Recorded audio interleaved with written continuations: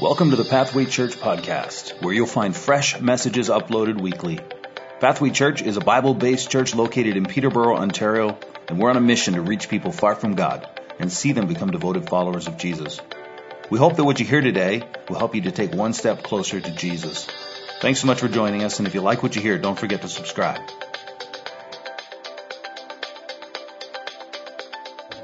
Good morning, everybody. Thanks for being here. My name is Jason, and I am the worship director here at Pathway Church. And before we begin, I just want to say thanks to Nathan and the rest of the squad for allowing me to share my story this morning. I hope it serves as an encouragement for you. I hope it serves as maybe a lesson. Whatever you're going through, maybe you can hopefully relate. Al and Rhea, that was fantastic. You guys, you have a gift, and you use it well. And Al, I love hearing you sing, man. And thanks for covering for me this morning. It was you did a beautiful job. So, where to begin? I've written a whole bunch of notes here. I've got about 30 minutes, so I'm going to try to jump through this as best as I can. When I was 17, I started a band called Hawk Nelson. When I was 19, we ended up touring the world, mostly North America, but we got to see a lot of the world, and it's a beautiful place we live in. And it was my dream. So in the first year of our band, we were touring quite frequently. I remember our record label and management team, we just were trying to devise a game plan. I just remember saying, just put us on the road, do whatever you have to so we don't ever have to go back home to work a real job. That was 19-year-old Jason Dunn right there. And they succeeded. They put us right to work, and we worked hard, really hard. And we became hustlers. We were always out there. The first year of our band, we played 280 shows in 1 year. The off days we spent in our van traveling to get to the next shows, and so on and so forth. So, to say the least, we were never home. But that's what we wanted. That was the life that we had prepared and created for ourselves. It was glorious. It was absolutely glorious. And then we got a call, or an invite to play a music showcase in Nashville, Tennessee. We were a punk rock band, so punk rock in Nashville just kind of seemed way different from what I anticipated. Nashville to me was cowboy hats and cowboy boots and country music, and I just felt weird that we were going there. So we hustled. We got in our van and drove hours and hours and hours to get to this showcase. Showed up almost late because we drove all day and all night to get to this showcase. And I just remember loading in our gear in this little club called Third and Lindsley, and it's downtown Nashville. We loaded in our stuff to play. I think we played 2 songs for these music execs from all over the country, from LA, from New York, from Nashville. So they're all there, and we were watching all these other bands showing up, and I saw these guys loading in, and they're tuning up their guitars, and they were sound checking, and these guys were unbelievable, and I'm just watching these guys and who are these guys? And then I found out all these guys that were playing they played for an artist by the name of Keith Urban. Keith Urban, he's a pretty big country act based out of Nashville. So anyways, we heard that this was Keith Urban's band and doing a gig, doing this showcase. And we're just kind of okay, can someone tell me again why we drove all this way to embarrass ourselves? It was just one of those moments, and we never ever claimed to be an amazing band. Bands just like taking us on tour because we were those self-deprecating, easygoing, fun-loving Canadian boys that just had a desire to go out on the road and have a good time. That's why we got taken on the road. We didn't get taken out because we were a great band, and we lived off of that. That's how we thrived. Anyways, that being said, we showed up to this showcase with these real musicians, and we're just kind of well, I guess we're going to get a good show tonight. We can enjoy some great tunes and play some pool or whatever. Anyways, we played our 2 songs, got off the stage, just kind of left it well, that was embarrassing. Well, we may as well just hang out and make a night of it. So that's exactly what we did. Another band showed up, set up, played their gig, hit the road. Other band, we went through like 12 different bands. And at the end of it all, the last band standing was us. We were the only band that stuck around. Mind you, we had nowhere to go, and we had a day off before the next show, so we were just hanging out, getting free meals. It was beautiful. Anyhow, while we were there, a man approached me. We started chatting. His name was Greg Sills. Greg, beyond my knowledge, was a big-time music supervisor for a TV production company called NBC. I didn't know this at the time. I'm just talking to this cool guy named Greg. He came and talked to me. I thought he was just being a nice guy. So we started talking, and then after a while, he asked me, how'd you guys like to be on a TV show? We got on a TV show. Greg Sills got us a gig on NBC's American Dreams. Basically, it was American Bandstand, Dick Clark, the reenactment, and we got to portray The Who.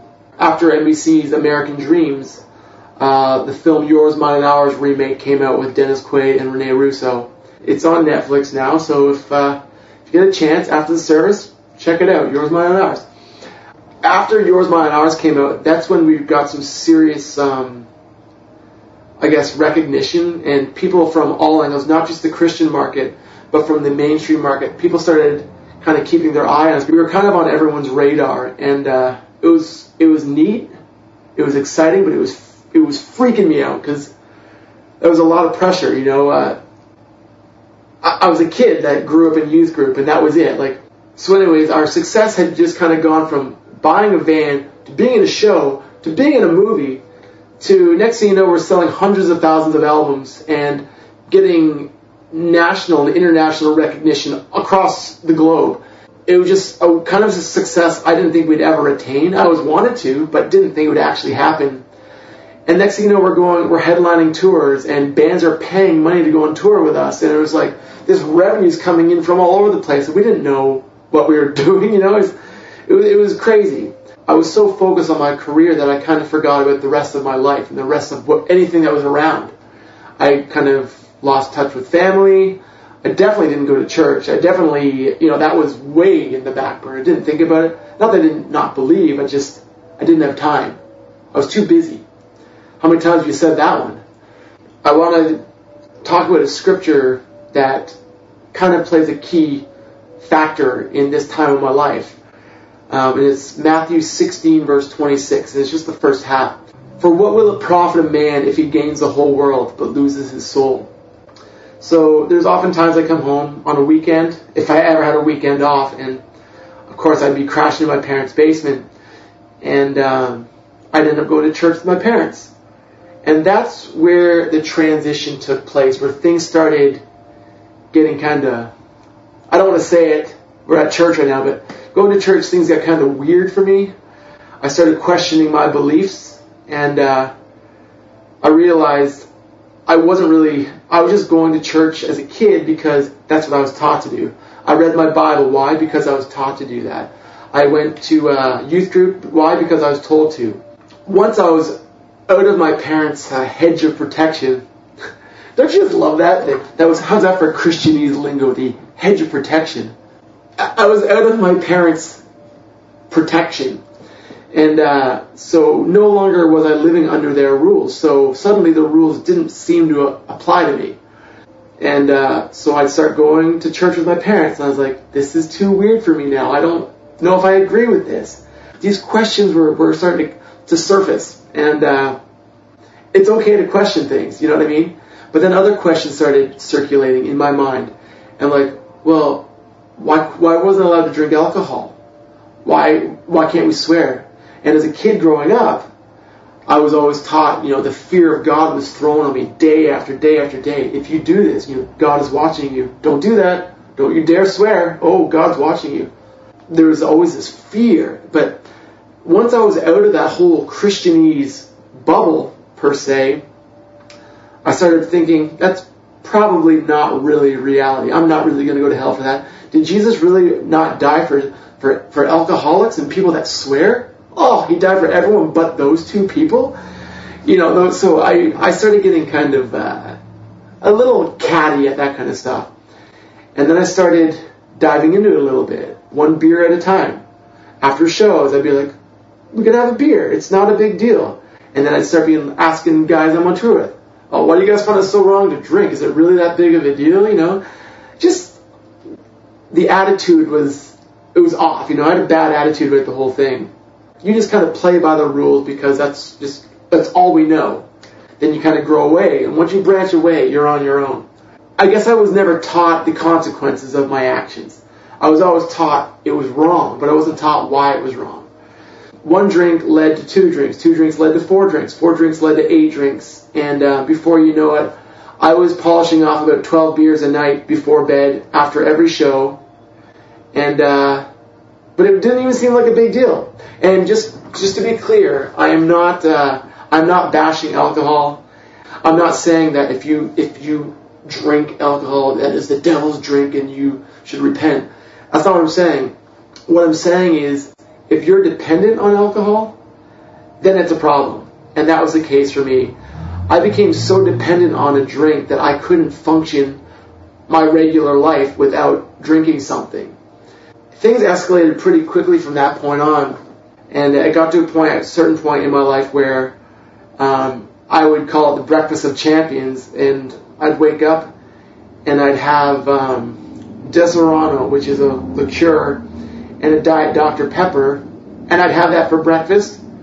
I'd walk in with sunglasses to sound check, not because I was a rock star, but because I was fighting a hangover, and I'd show up to the venue with my sunglasses and my Dr. Pepper in my thermos, and I'd sound check on stage, getting ready to preach the gospel that night. And it became such a routine for me that it no longer seemed real, and I just became so used to just going through the motions, and it put me in a really bad headspace, and kind of tapped out from the whole God thing. You know, it was an act for me, and I'm not sure who follows much in the Christian music industry these days, but a lot of friends very close to me, some close, some not as close, have recently renounced their faith in God in the last years, as far as the last few weeks, and it's devastating. But where they are today is where I was 8 years ago, where I was like, I don't know if this is actually true. I think it's okay to be vulnerable, and I'm going to be super vulnerable with you right now. This is a part of my life story that I'm not super comfortable with talking about, but for those of you who attend Pathway, we go back a few years now, and I think it's healthy for you to know where I come from, where I've been, who I am, and where I'm going, instead of just like, oh yeah, I heard about this guy, I don't know. So I'm just going to piece it all together today and hopefully make some sense of it all. So while we were touring, I was at the mature age of 26. I had 3 weeks off that year, and I thought, hey, I've got a great idea. I'm going to get married.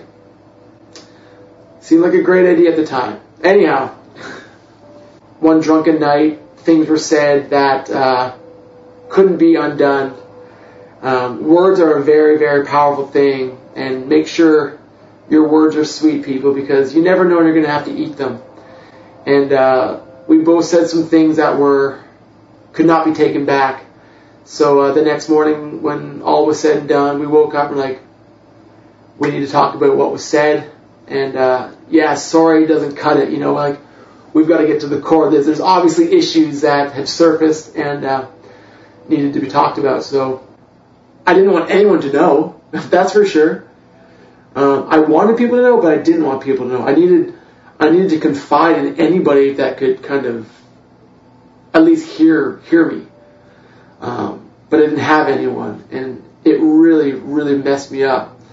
I kind of kept up with my mom and dad quite a bit, but I was like, it's one of those things you're like, I don't know if I need to bring that up in a phone conversation. But at this point in my life, I was like, yeah, this definitely needs to happen. I need to let them know what's up, you know. So couldn't do it over the phone. It just kind of didn't really seem appropriate per se. So what I did is I booked a flight home. I'm like, Mom, I'm coming home. When you pick me up from the airport? My mom doesn't drive, so I was like, can picked me up from the airport. Can you get Dad to pick me up from the airport? Kind of felt like a 14-year-old again. So, anyways, whoever it was picked me up, and I was just sweating bullets. I'm like, okay, what do I say? How do I bring this up? Hey guys, great to see you. I'm getting divorced. Like, it just didn't roll off the tongue. So I only came home for I think 2 days and didn't do it. I chickened out and went back to New York. I was like, I gotta do it again. I gotta do it. So how do I do this? Went back out a second time. Flew out to Toronto. Got picked up again. And being an idiot, I forgot that this was January. This is birthday central in my family. My mom's birthday, my uncle's birthday, a couple of my brother's birthdays. You know, the dog's birthday. Everyone had a birthday in January. And of course, I'm not going to bring it up during that. That's ridiculous. It's ludicrous. So, being the wise man I am, I didn't bring it up to them. And flew back home. Happy birthday, Mom. Love you. Gonna go back to New York now. So, flew to New Jersey, took the train to Penn Station, cabbed it from Penn Station to my apartment on West 49th Street, right in Hell's Kitchen. And instead of going home, this is like what I like to call a pivotal moment. Instead of going home to my empty apartment, I decided to stop in to pay my dear friend Johnny a visit. Johnny Kerr was my bartender, and I had a bar. There was a bar. It was about 75 steps from my apartment in New York. I would just hang out there every night. Yeah, I spent probably way too much time there, but it was kind of my home away from home, and I just felt comfortable there. I'd go there with my buddies, we'd play darts, and just have a great time, watch a baseball game, whatever we had to do. This night in particular, my pivotal moment, thought I'd just stop in, get a burger, say hi to Johnny, and then call it a night. I was pretty tired. While I was sitting there, Johnny said, Jason, I want you to meet somebody. All right. This is our new bartender. It's your first day. Her name is Neve. Hey, Neve, how's it going? No, Neve. Oh, what is it? Hey, I'm Neve. It was the Irish accent. She got me, and I was like, hey, good to meet you. And that was it. Hey, nice to meet you. Marriage has failed, so I was just obviously definitely not pursuing anything, but just, I took note that there was an attractive girl at the bar. That was great. That was it. I'd blown all my money in New York. Everything I sold my business for, I just sold it, spent it all. Much like the prodigal son, I had nothing to my name. So I just grabbed my dog, my acoustic guitar, my suitcase of clothes, and my pickup truck, and I drove back to Peterborough. And it sounds like a country music song. I know. That's Nashville rubbing off on it right there. But that was it. I showed up at my parents' place. My mom's, I was like, what's going on? And that's where the floodgates opened up. It's over. And after all that time, I'm telling my mom, like, I tried to come home like 3 different times to tell you I'm getting divorced. I'm like, my marriage is over. This is what my mom's response was. We know, honey. I was like, my mom seems to know everything, right? Your parents are probably the same, or were the same. They always know what's going on. Someone's like, we know, honey. And my dad's like, call that one. I'm like, thanks, Dad. But it was very strange, but very, it was a relief, and it was something I really, really needed to vent. And I was very happy I could confide in my parents about that, and that made it way easier telling close friends later. Shortly after that, I took a job here in Peterborough at a hardware store. And it was very weird. I just remember trying to make a resume because I've never made a resume in my life. So I walked into this hardware store and I gave it to the manager. Hey, like, can you look at this? Can I get a job? I don't even know how to do this. And he looks at it, and I'll remember this as clear as day. He's looking over my 5-worded resume. He's like, so you sing in a band, huh? Interesting. that was it. That's all he said. I'm like, yeah. I was like, hey, I'm getting divorced. I'm like, I have no job. I'm trying to figure out, I'm living in my parents' basement right now. I have nothing.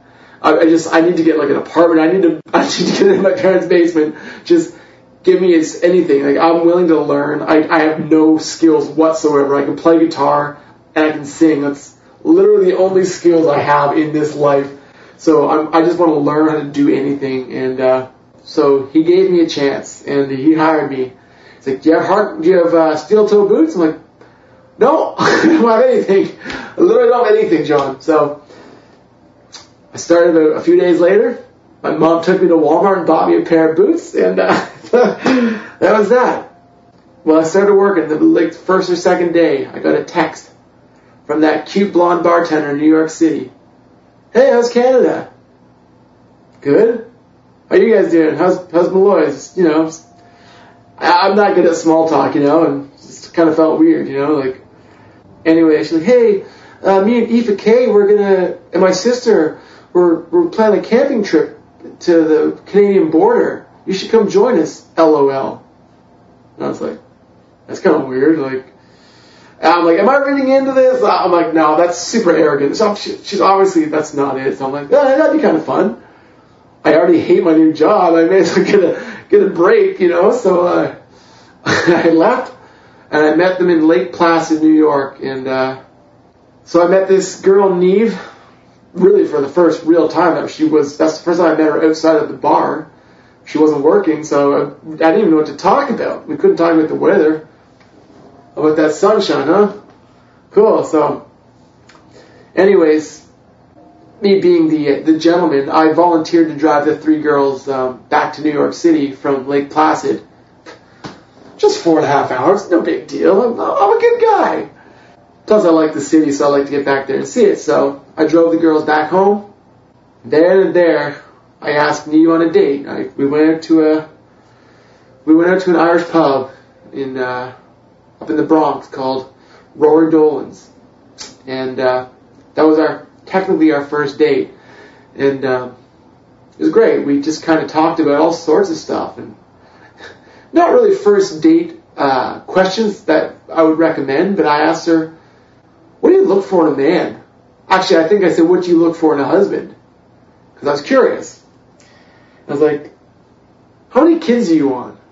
You know, I'm Jason, by the way. How many kids do you want? Do you want children? Would you ever live in Canada? Do you find me attractive? You know, like, you don't. I was off to a raging start. So, my mom kind of caught wind about me. She's always chatting on the phone to this Irish lass. She's like, who's this girl with the Irish accent you've been talking to on the phone? So, I was like, oh, her name's Neve. She's like, Neve? I'm like, no. Here we go. Neve. It's like Steve, but Neve. My dad's like, you're dating Steve? I'm like, no, Dad. Just go sit down. I'll talk to you in a minute. My mom said, oh, when are we going to meet her? You know, that classic awkward, like, oh, great, I have to go through all this again. Like, I thought I was done with this. So, Neve ended up showing up around Easter time to meet my parents and meet my family and just talk about a weird, I'm so glad, thank you, Jesus, that's over. Here we are. So anyways, my mom, being my mom, if you know Pam Dunn, you know Pam Dunn, and you can just picture where this story's going. So, instead of asking me, she asked my new girl, Neve, hey, you guys should come to we're going to a church production on Easter, on Good Friday. It's called Heaven's Gates, Hell's Flames. You'd love it. And I'm just like, oh my goodness, like, I know exactly this skit she's talking about. And Neve's like, oh yeah, that'd be great. The new girlfriend's not going to say no to your parents when he asks you to go somewhere. So guess what? We went to a church in town with my mom and dad to Hell's Gates and Heaven's Flames. No, Heaven's Gates, Hell's... Yeah, you know where I'm going. Heaven's Gates, Hell's Flames. Hell's Gates, Heaven's Flames? I don't know. It doesn't matter. We went to this production. We showed up a little bit late, because that's what we do. We're late. We have 3 kids, so now we have an excuse. Then I was just kind of battling with you. I didn't want to go. I'm just trying to talk right at it, but you know, we showed up. And the youngest person in the auditorium that morning was probably a 45 to 47 years old. That was kind of the youngest of the age group there. So we walked in to find my parents, me with a half sleeve of tattoos. Also the only people not wearing like a dress shirt, and I think I was wearing shorts even, so that was sticking out like a sore thumb. And of course my mom and dad are sitting like the second row at the very front, so we had to walk right down the middle aisle. Everyone just kind of like, who are these sinners walking into the church in shorts? Oh! Sat down, and of course my mom and dad are on the end seat. They didn't move over for us. We had to climb over them. Sorry, Dad. Excuse me. Sorry, it's coming through. Thanks. Sat down. Hey guys. Hello. Hi. Sorry we're late, everyone. The judgmental eyes just on the back of my head. Again, remember, I'm at this phase in my life where I'm just cynical. Everything is being in a church was the last place I wanted to be on a Friday. So anyways, we sat down for this, however long a production was, hour and a half. It seemed like an eternity, no pun intended. But we sat through the whole thing, and I'm just like, I'm a perfectionist when it comes to production and like musical and stuff like that. I don't get into it. I'm just watching. If I go to visit a church, I'm not worshiping. I'm like sussing out the band and like, ooh, they're rushing. Ugh. I can't shake it. It's been part of me since I was 12 years old, and I can't fix it. I can't change it. It sucks. I hate it. But anyways, I'm just watching this production like, this is so cringy. Like, they show the guy drinking and driving, crashes and goes to hell. It shows, like, I don't remember all the different scenarios, but it was really, really, it was done poorly. A lot of, vocal off, like the mics weren't working properly, things weren't really done up to spec in my mind, being a professional. Again, I use that term loosely, but I was just like, man, this is embarrassing. I'm gonna get dumped today. I'm gonna drive her to the airport, and she's gonna be like, see ya, nice knowing you. That was too weird. So, here we go. I've been very blessed and very fortunate to be able to share this story, I'm going to say probably close to 30 times, and I've yet to get through this part of the story with a dry eye, so bear with me, please. After all was said and done, after this performance was finished, the pastor marched up to the stage, and I was like, okay. He said, okay guys, like, this is what we learned about today, if you're not right with God, today's the day, and so on. Everywhere, the classic Christian lingo, every head bowed and every eye closed. That's right. And I knew that. I grew up with that. So out of respect, I put my head down. I'll be honest, I did the look around, did the peek to see if anyone, see how many hands we got. I'm like, okay. So anyways, while our heads were down like this, I'm just waiting for it. He's like, and now, if you want to make that decision for Jesus, if you want to make that decision today and turn your life around, I want wherever you're sitting right now to raise your hand. So I had my head down, and while my head was down, I felt this little nudge in the side of my chest.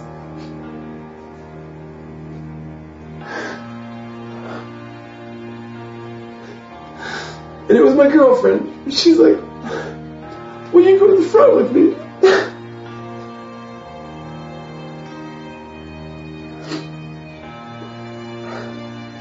I told you I can't get through it. It's impossible. It's just so good. And in that moment, here's another Christianese word for you. The word transformation. I looked it up on the dictionary this morning, and transformation is the act or process of transforming, obviously. The state of being transformed. Or I love this one, the third one. This is it right here. A change in form, appearance, nature, or character.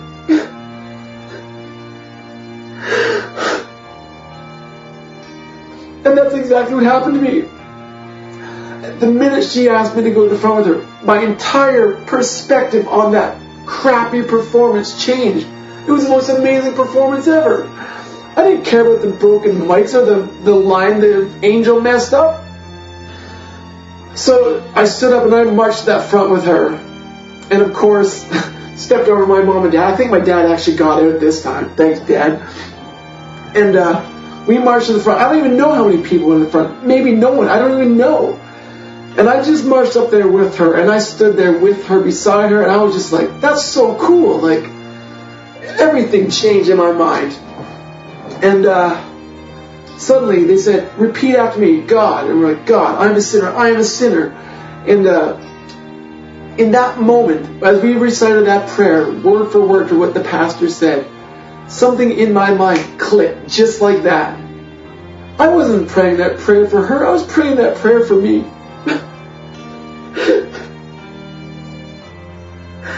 I knew in that moment I was a changed man. Our lives in an instant were changed. And we left that church just on fire for God. We drove straight to Chapter. We bought new Bibles. We bought devotionals. We bought everything we could find in that bookstore that we could read up on and stay connected and get tuned into God.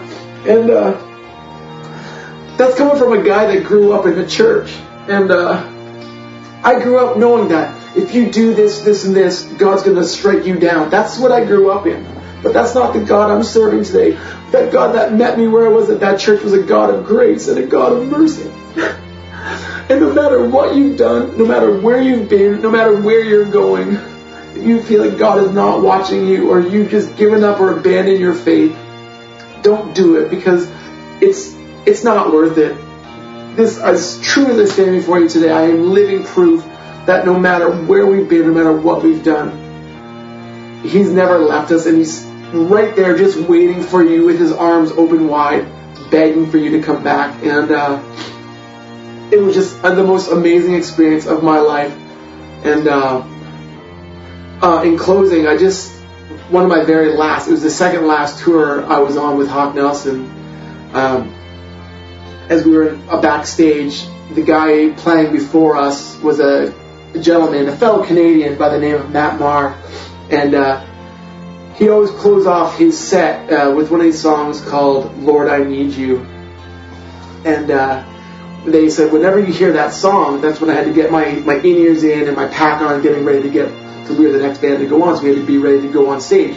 So as soon as I could hear the cue of that band striking up that song, I was getting ready to go backstage so he could finish up, and then he'd get off, we'd go on, so on and so forth. That song has never left my heart now, and I completely get it now. That song makes so much sense to me today. Lord, I need you. Every hour I need you. How true is that? And that is my life song right now. And I actually asked Al and Rhea to close with this one, because just to tie it all in. And I just would like to pray before we proceed. And Father God, I just right now want to thank you for your Son Jesus and your gift of salvation. So God, no matter where we're all at different areas in our life, and no matter where we are this morning, God, I just ask you to meet us each where we're at and just be with us. And we thank you for your grace and your mercy and your understanding. And as we proceed today, when we just kind of walk with you in the driver's seat now, we love you, God, in your precious name. Amen. Thanks for listening to the Pathway Church podcast. If you'd like to reach out to us, go to our website, pathwaylife.com. And as always, don't forget to subscribe. See you next week.